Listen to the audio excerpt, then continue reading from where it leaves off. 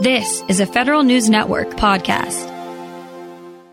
The following program is produced and furnished in conjunction with Roger Waldron of the Coalition for Government Procurement, which is entirely responsible for its content. Welcome to Off the Shelf with Roger Waldron of the Coalition for Government Procurement on Federal News Network. Off the Shelf gives a voice to commercial service and product companies selling in the federal market. Roger speaks to members and government officials about procurement policy, trends, innovations, and debate. Now your host, Roger Waldron.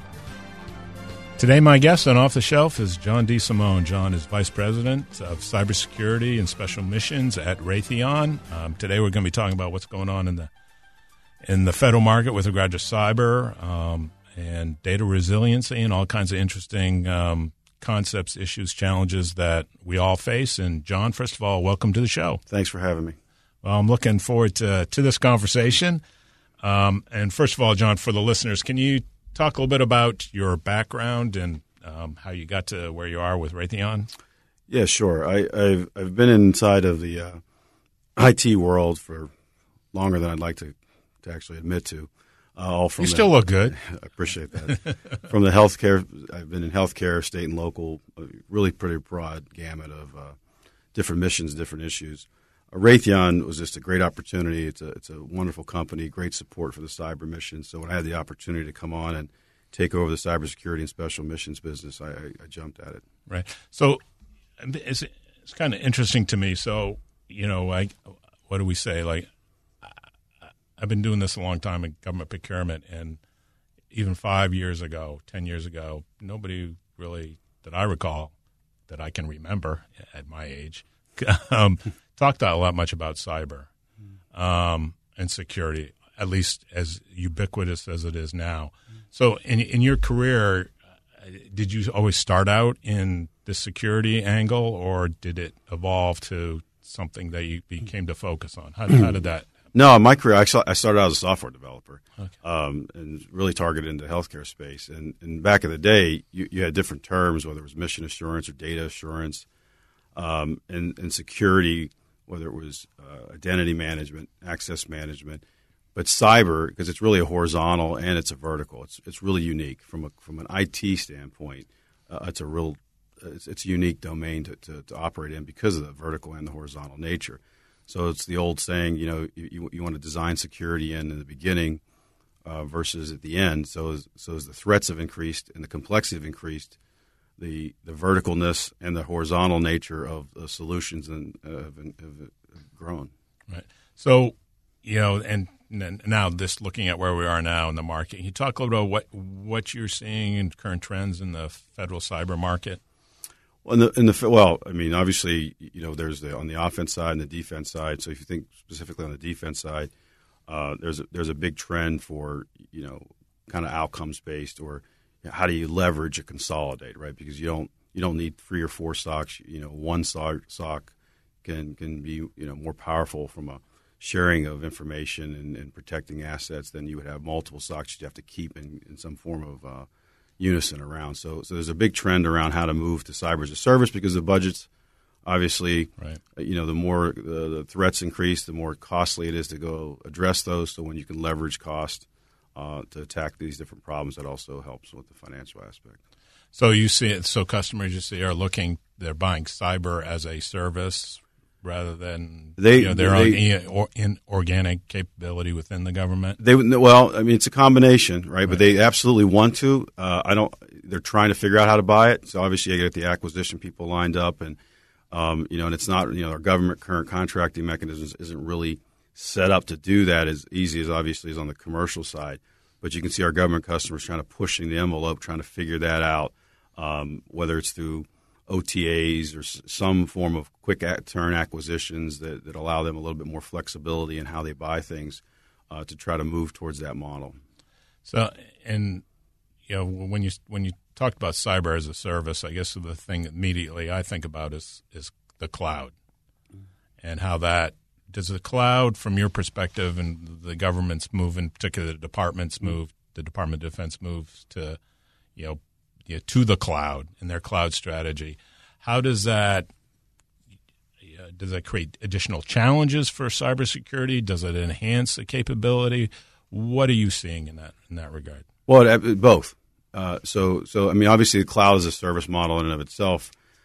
So protecting now. So as you think about cyber as a service, well, you got to wrap around protections inside the cloud in technology like 5G or physical, security, the OTPs. All that stuff as it comes online is going to create more and more challenges. I think the business model of a service is how you can provide cost efficient quality protection for agencies versus having them doing it piecemeal across the board and buy an outcome versus them going out and buying a proliferate of tools and then trying to integrate them all. How can it, companies like Raytheon provide, really shrink-wrapped SaaS models to protect their assets in the cloud and not? So, and when you're looking at that, when you're looking at the security issues from your perspective, when you're dealing with a customer, I guess where I'm going is, what are all the things that you start to look at from an analytical perspective? It seems to me it's like, what data are you trying to protect?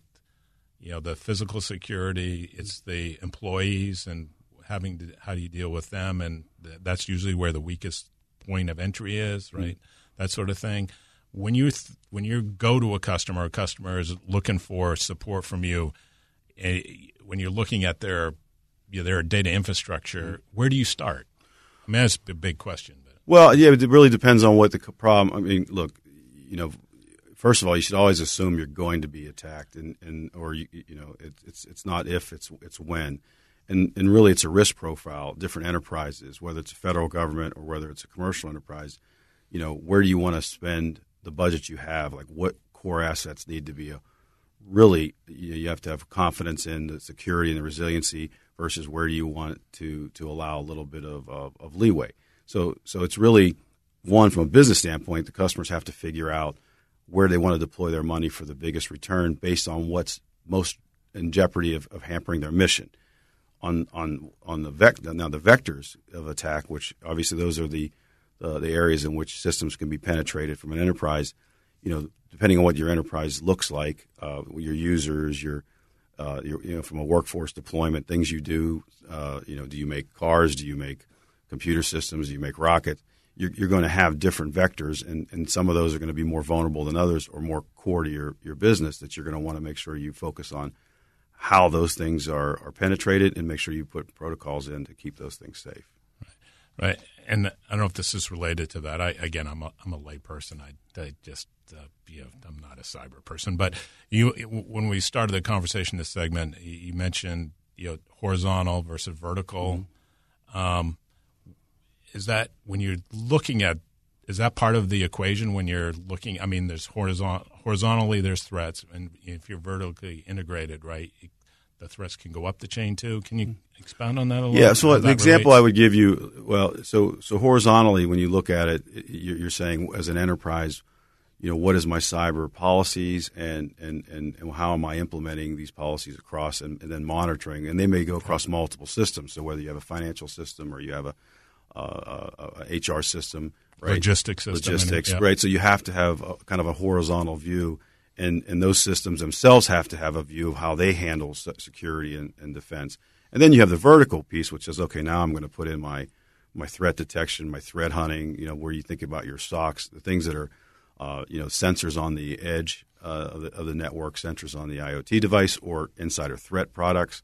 There's your vertical kind of cyber products, which are really geared towards that malicious activity that could damage your enterprise. And when you're, I guess, talking to a customer or looking at a challenge in that area, it sounds to me that you have to not just look at it from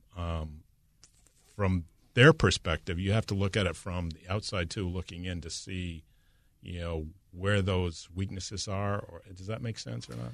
Yeah, well, it's weaknesses, and it's really, you think about it from a business continuity and business resumption. Like what core systems have to be resilient, because you assume everything can be attacked, but how fast can you recover?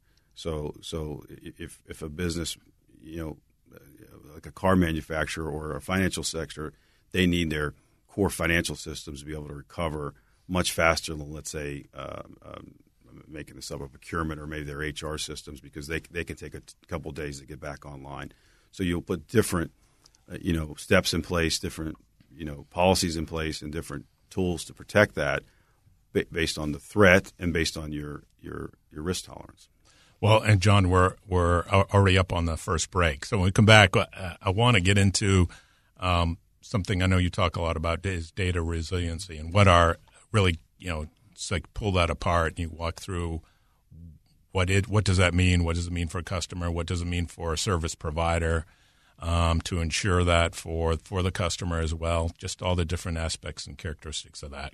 My guest today is John DeSimone. He's Vice President, Cybersecurity and Special Missions at Raytheon. I'm Roger Waldron, and you're listening to Off the Shelf on Federal News Network. Welcome back to Off the Shelf on Federal News Network. I'm Roger Waldron. My guest today is John DeSimone. John is Vice President, Cybersecurity and Special Missions at Raytheon, and we're talking about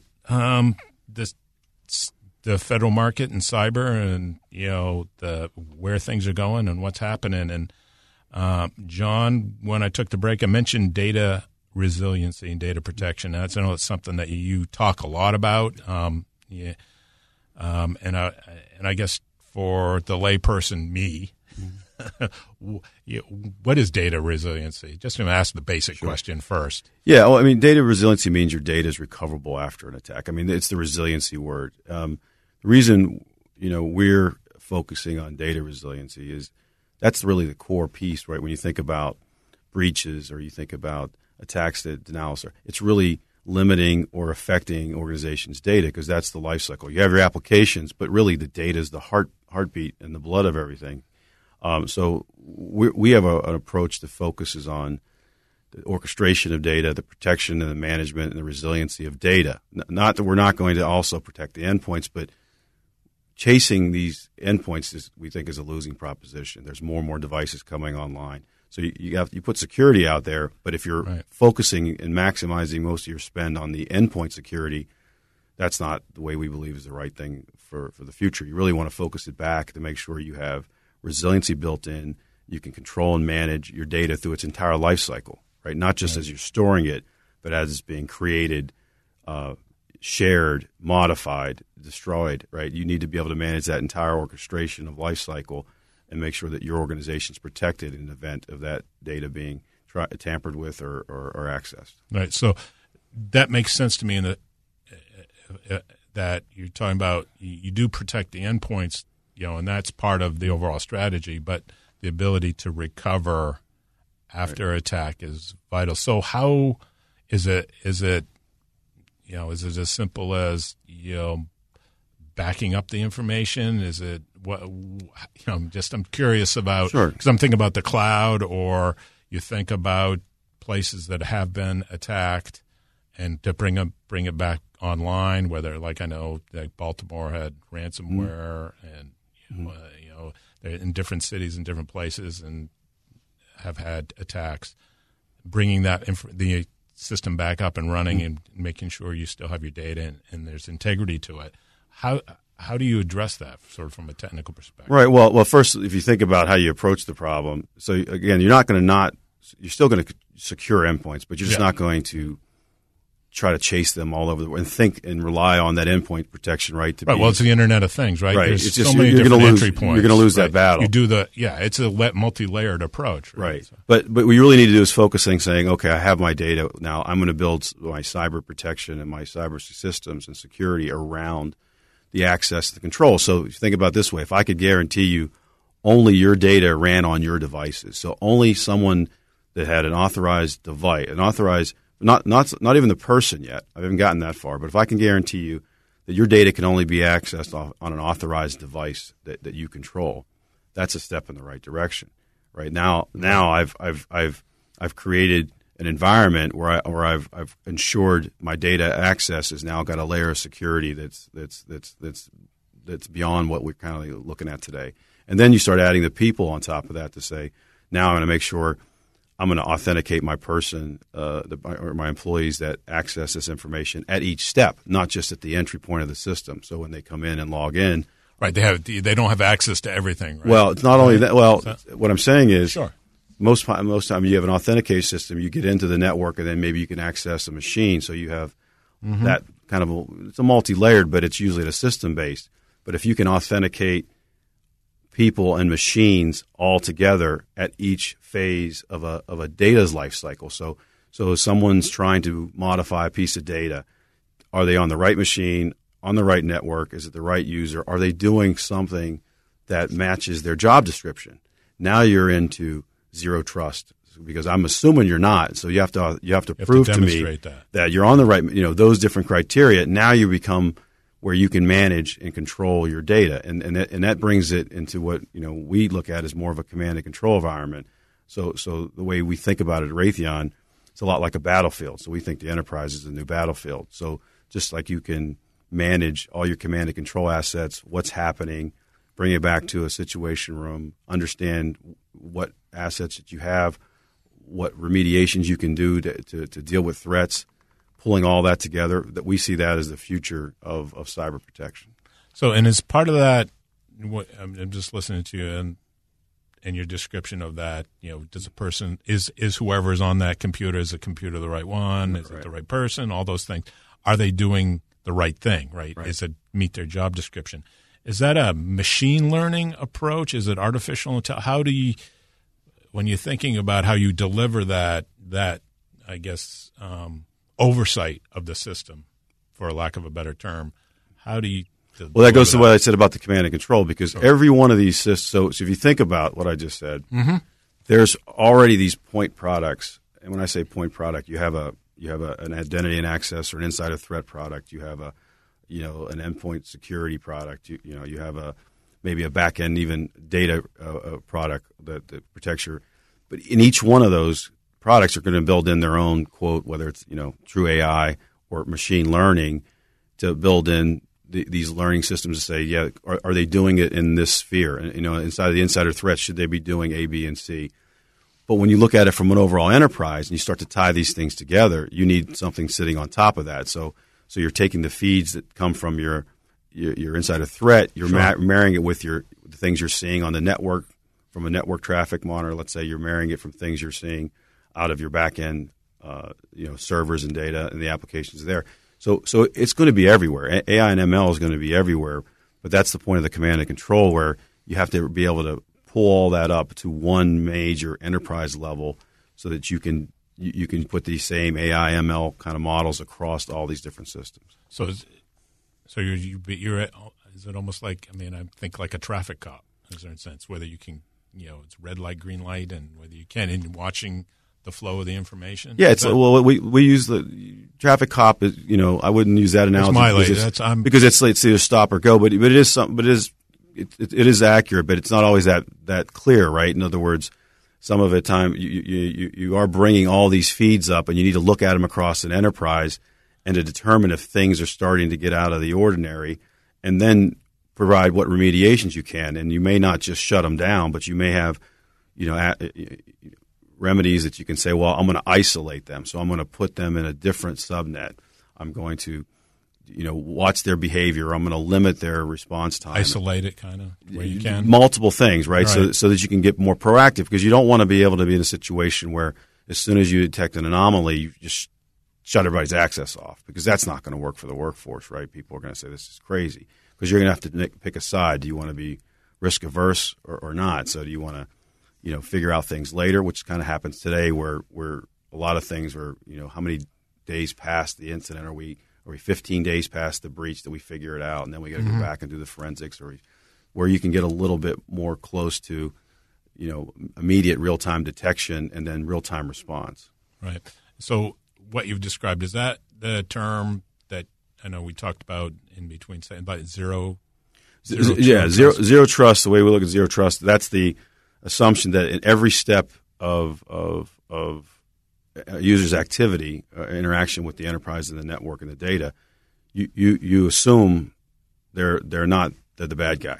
Right. And you have no trust for them. So at every stage, you're watching their actions. They're watching all these different attributes to make sure you can validate what they're doing as they go along. So it's not just, hey, you have the right credentials, because as you said, I think earlier, most of the problems usually, the users, it's in the people, right? Their passwords get stolen. So right, they respond to phishing email. Right. So you don't. So that's why you don't assume that just because you have the right credentials that you're still doing something that you should be doing.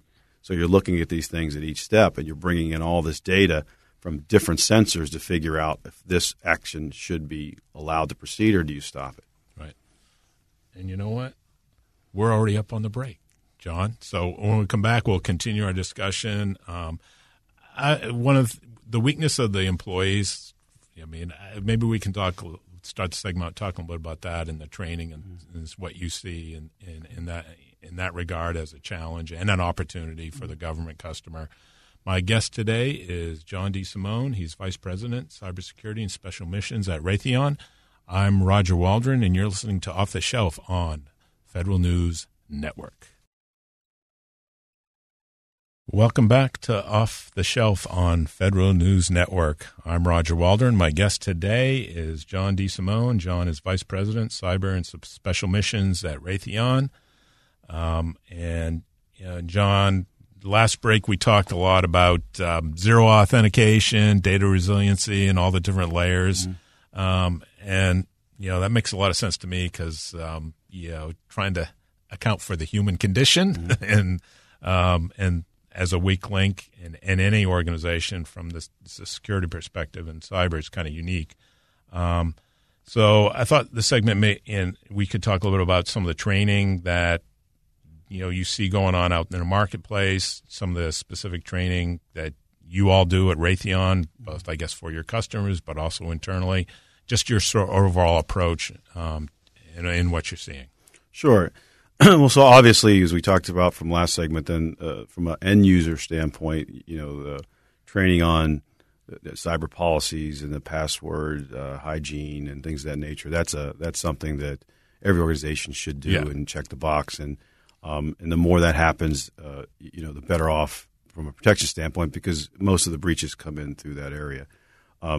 We focus, obviously, at Raytheon, we focus on that.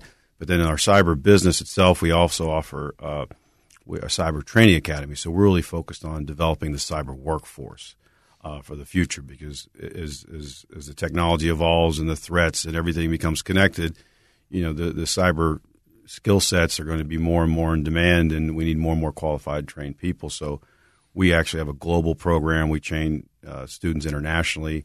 We have an internal program that we train from even the offensive side all the way across. So we are doubling down and have a hard focus on training in the cyber skill set area. So in terms of that, you say it's worldwide. Raytheon is a global company, right? From a training perspective, is that I don't know how to ask this question. I guess just say, do you overall big picture, are we training? We as a nation government, are we training enough of these folks? Is it something that's where the supply and demand is right now, or the increasing demand? No, we absolutely need more. We need more. We absolutely need more. And there's two senses, right?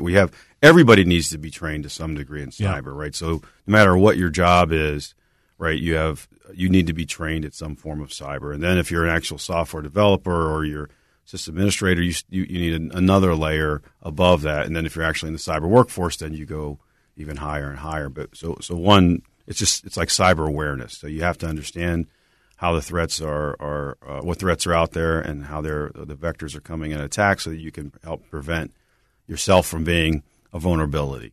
But from a workforce standpoint, the jobs around this cyber are just in a high demand now, and we as a country need to continue to develop a cyber workforce. Right.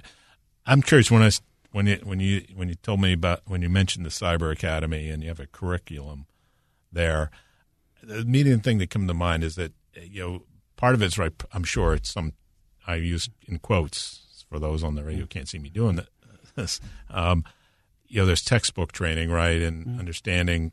But as part of this, simulations for folks where they actually go into and do exercises on, addressing situations, I guess. We have what they call we have labs. Mm-hmm. Well, first let me step back. So the way we approach training, and especially on the international side, we have an enterprise level training. What that means is we're looking to train hundreds of people at an enterprise level, from both, let's say, entry level positions to actual operating positions to manager positions. So we have a training program that fills the whole stack. So if you're executive, you have a certain level course. If you're just a standard user, you have a certain level course. And now if you're a cyber operator, whether it's in defense or then there's another layer course. So we're looking.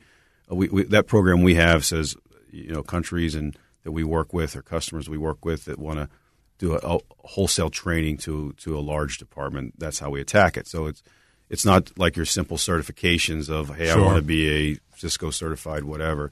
So we address it at an enterprise view. And inside of all our trainings, we have a code center that we do a lot of cyber resiliency and labs and testing. So we've kind of taken that approach and built it into our training where we have red team, blue teams, we have labs depending on what level course you're in.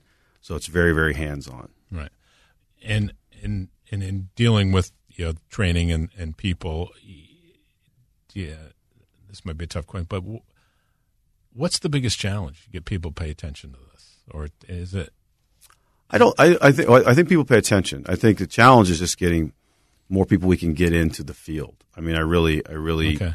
I mean, everybody. I don't think, especially from a leadership standpoint, everybody. This is top of mind. I can't go anywhere in the world and someone not want to talk about cyber. Now the question is, how do you just continue to build that workforce, and what does it look like, and how fast can you do it?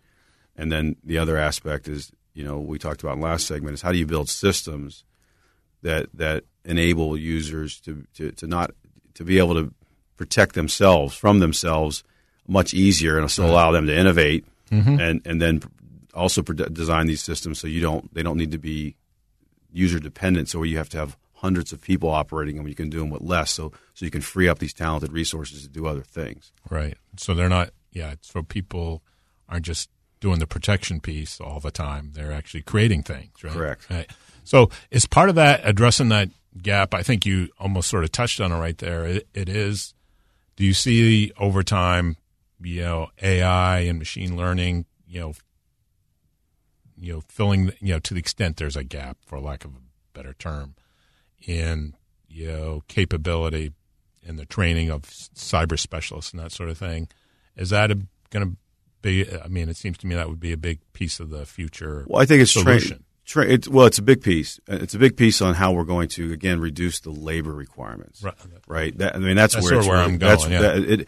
Because you have to, and this as we said, this is not like, hey, let's take labor out, and because where it's too expensive. We need to take labor out to redeploy them to do other things because, as we said earlier, there's so much of a demand. So, if we can use AI and ML to reduce the people that are needed to deploy these systems and manage these systems, that's going to free us up and take a little stress off of this cyber talent gap that we have right now. So, but it's going to be a critical part of and won't it also increase capability? I mean, if you go, AI versus. It absolutely should, yeah. And that's why I go back to this kind of command and control. But because I do think, in order to do that, you also have to have you have to have the AI and the ML, but you're going to have to have some form of collapse, or if you will, or of the technologies. It's going to have to consolidate.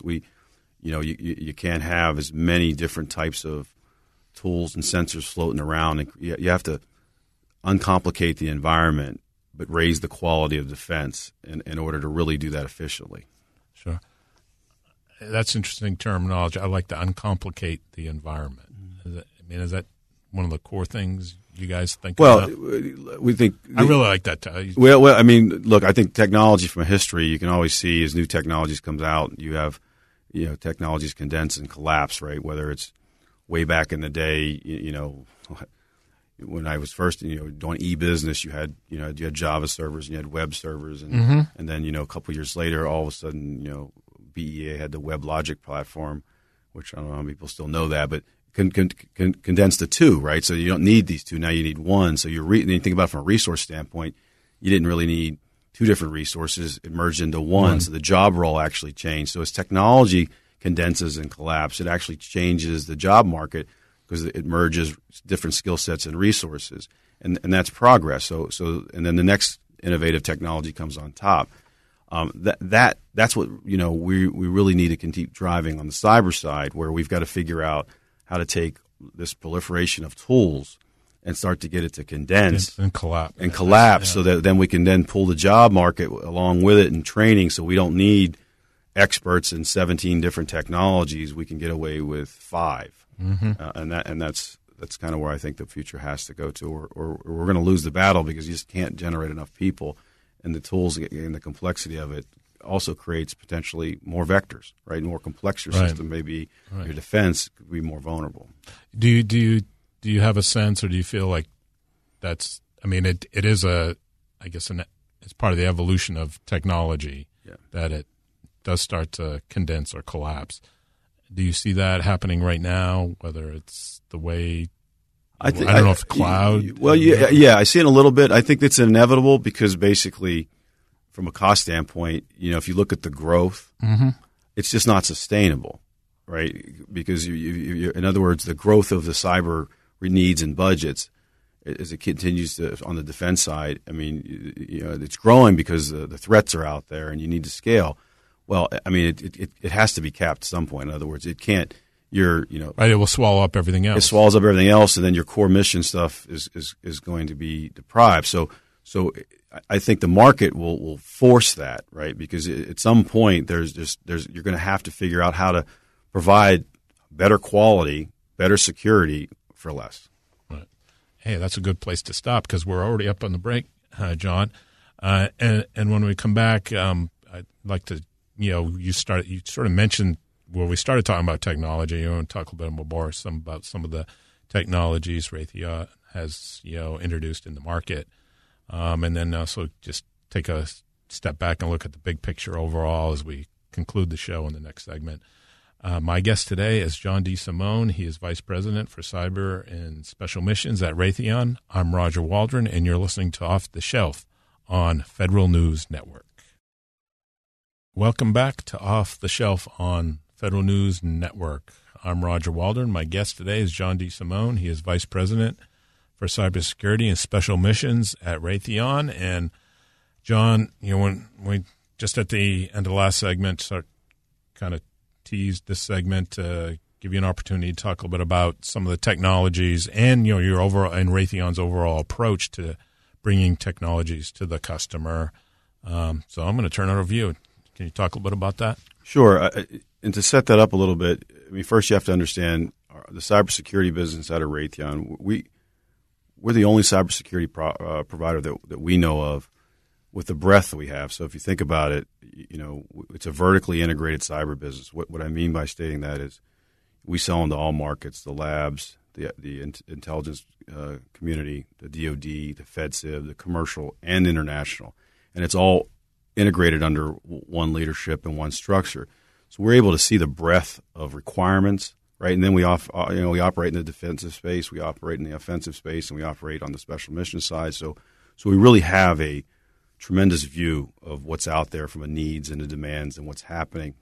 And so if you can imagine, we have products that are across that entire spectrum. So we have things from electronic armor, which is provides authentication and around or trust, root of trust, if you will, around your devices. It boots up. We have that product in a boot shield, so you're confident when you turn your machine on, it's exactly what's on there as it's supposed to be on there.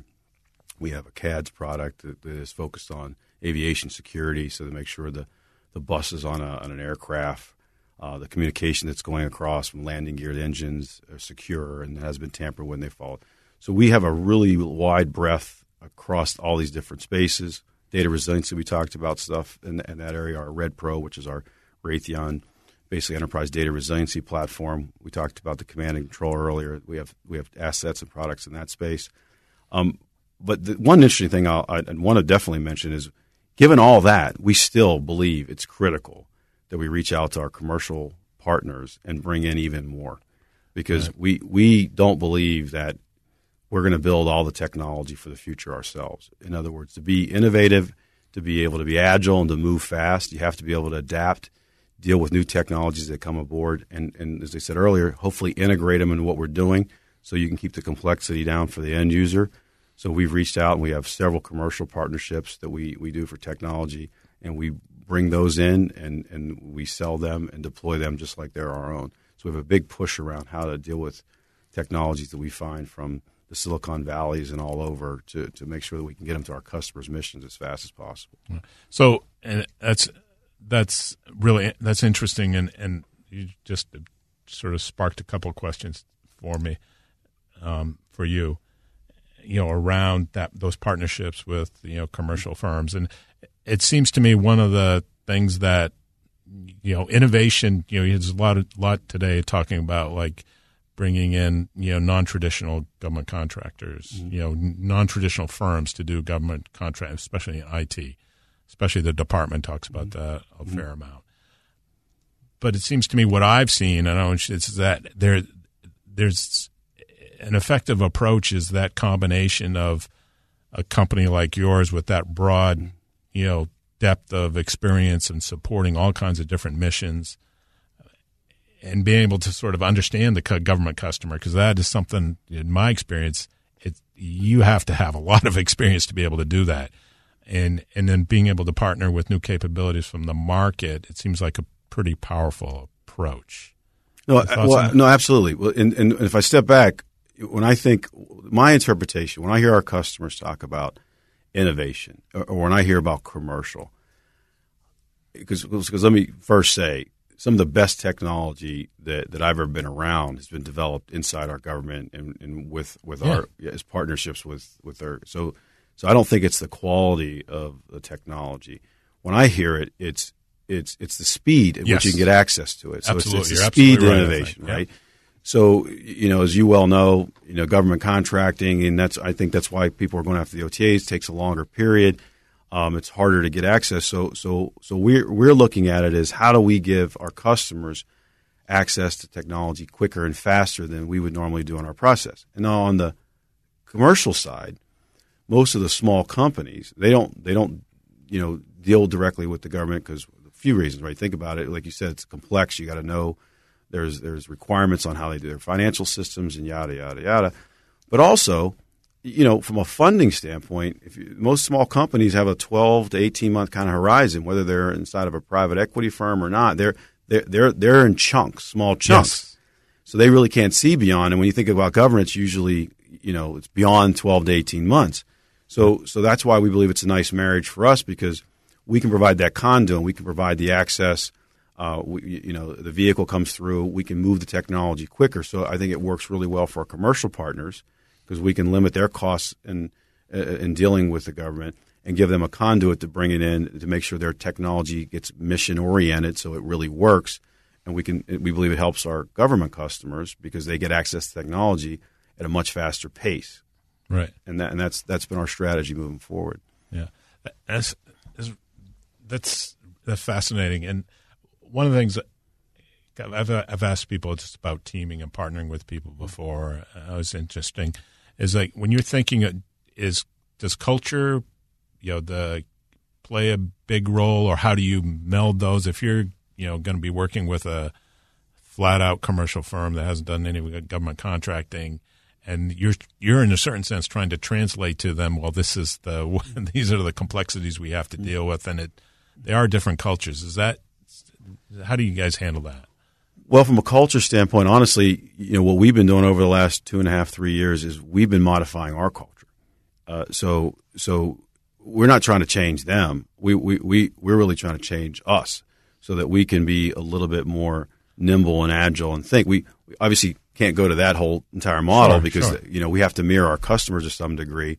But we're trying to provide that glue between where our customers are now and where our commercial partners are, and how do we move our culture to shift and be a good blend between the two. Right, and that's an interesting that one would argue that the government's trying to be more nimble as well. Whether you mentioned OTAs, a perfect example of that, or even some of the other streamlining going to the cloud, things like that. So we got about 2 minutes left, and I wanted to return to something that you've highlighted and mentioned a couple different times, and just get some final thoughts on that. And this is this issue of the balance between the ability to innovate, which we were just talking about, right? Versus the protection of that innovation, and how that protection doesn't overwhelm the ability to innovate, and just some of your thoughts on that. I think that's absolutely critical. I think, going forward, you think about the people that make up these small companies, or you think about some of the young people coming out of school, even you try to bring them into our environment. If you have to tell them you can go into this SCIF and you have to leave your cell phone. I mean, we still have to deal with some of that stuff, but we have to be able to focus on the new generation and allow our systems to allow them to be able to be free thinking and innovate, and not curtail kind of where their heads are and how they go about performing their job. So we've got to let our cyber protection systems be flexible enough and focus on how users can be innovative and flexible inside those systems, and not just lock things down. This is just I'm going to have to come back on the show. You get an update on where things are and how things are going, especially this issue of it is a fundamental sort of strategic question, right? About the ability to innovate, and do we overwhelm that ability, focusing on protecting all this information, and where you find that balance? Because at the end of the day, if you can't innovate, you're not going to win, right? And we have to do it fast, because our competitors, they don't have the federal acquisition regulations. And when I say our competitors, I don't mean our competitors in the market. I think about the nation state actors. The near peer actors. They don't have these competitors. Yeah, absolutely. You're absolutely right about that. John, thank you so much for being on the show. I appreciate it. Thank you for having me. My guest today has been John DeSimone. He is Vice President, Cybersecurity and Special Missions at Raytheon. And I'm Roger Waldron. You've been listening to Off the Shelf on Federal News Network. You've been listening to Off the Shelf with Roger Waldron of the Coalition for Government Procurement on Federal News Network. Tune in Tuesday mornings at 11, or subscribe to this show on iTunes or Podcast One.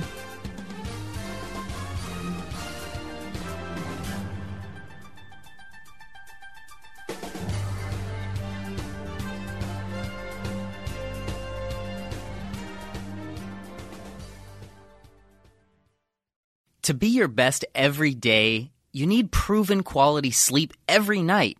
Science proves your best sleep is vital to your mental, emotional, and physical health. And that's where the Sleep Number bed comes in. And let me tell you, ever since I've had it, my sleep IQ score is just going higher and higher. And did you know 8 out of 10 couples say that one of them sleeps too hot or too cold? Science tells us regulating your sleep temperature leads to higher quality sleep. For many couples, temperature struggles are a real challenge. So here are some tips to help you both sleep just right. Look for beds designed with temperature benefits, such as the new Sleep Number Climate 360 Smart Bed that actively warms and cools each side, so you both sleep blissfully comfortable. And now save 40% on the Sleep Number 360 Special Edition Smart Bed, plus special financing for a limited time. Only at Sleep Number stores or sleepnumber.com/podcast1. Sleep Number, the official sleep and wellness partner of the National Football League. Subject to credit approval, minimum monthly payments required. See sleepnumber.com for details.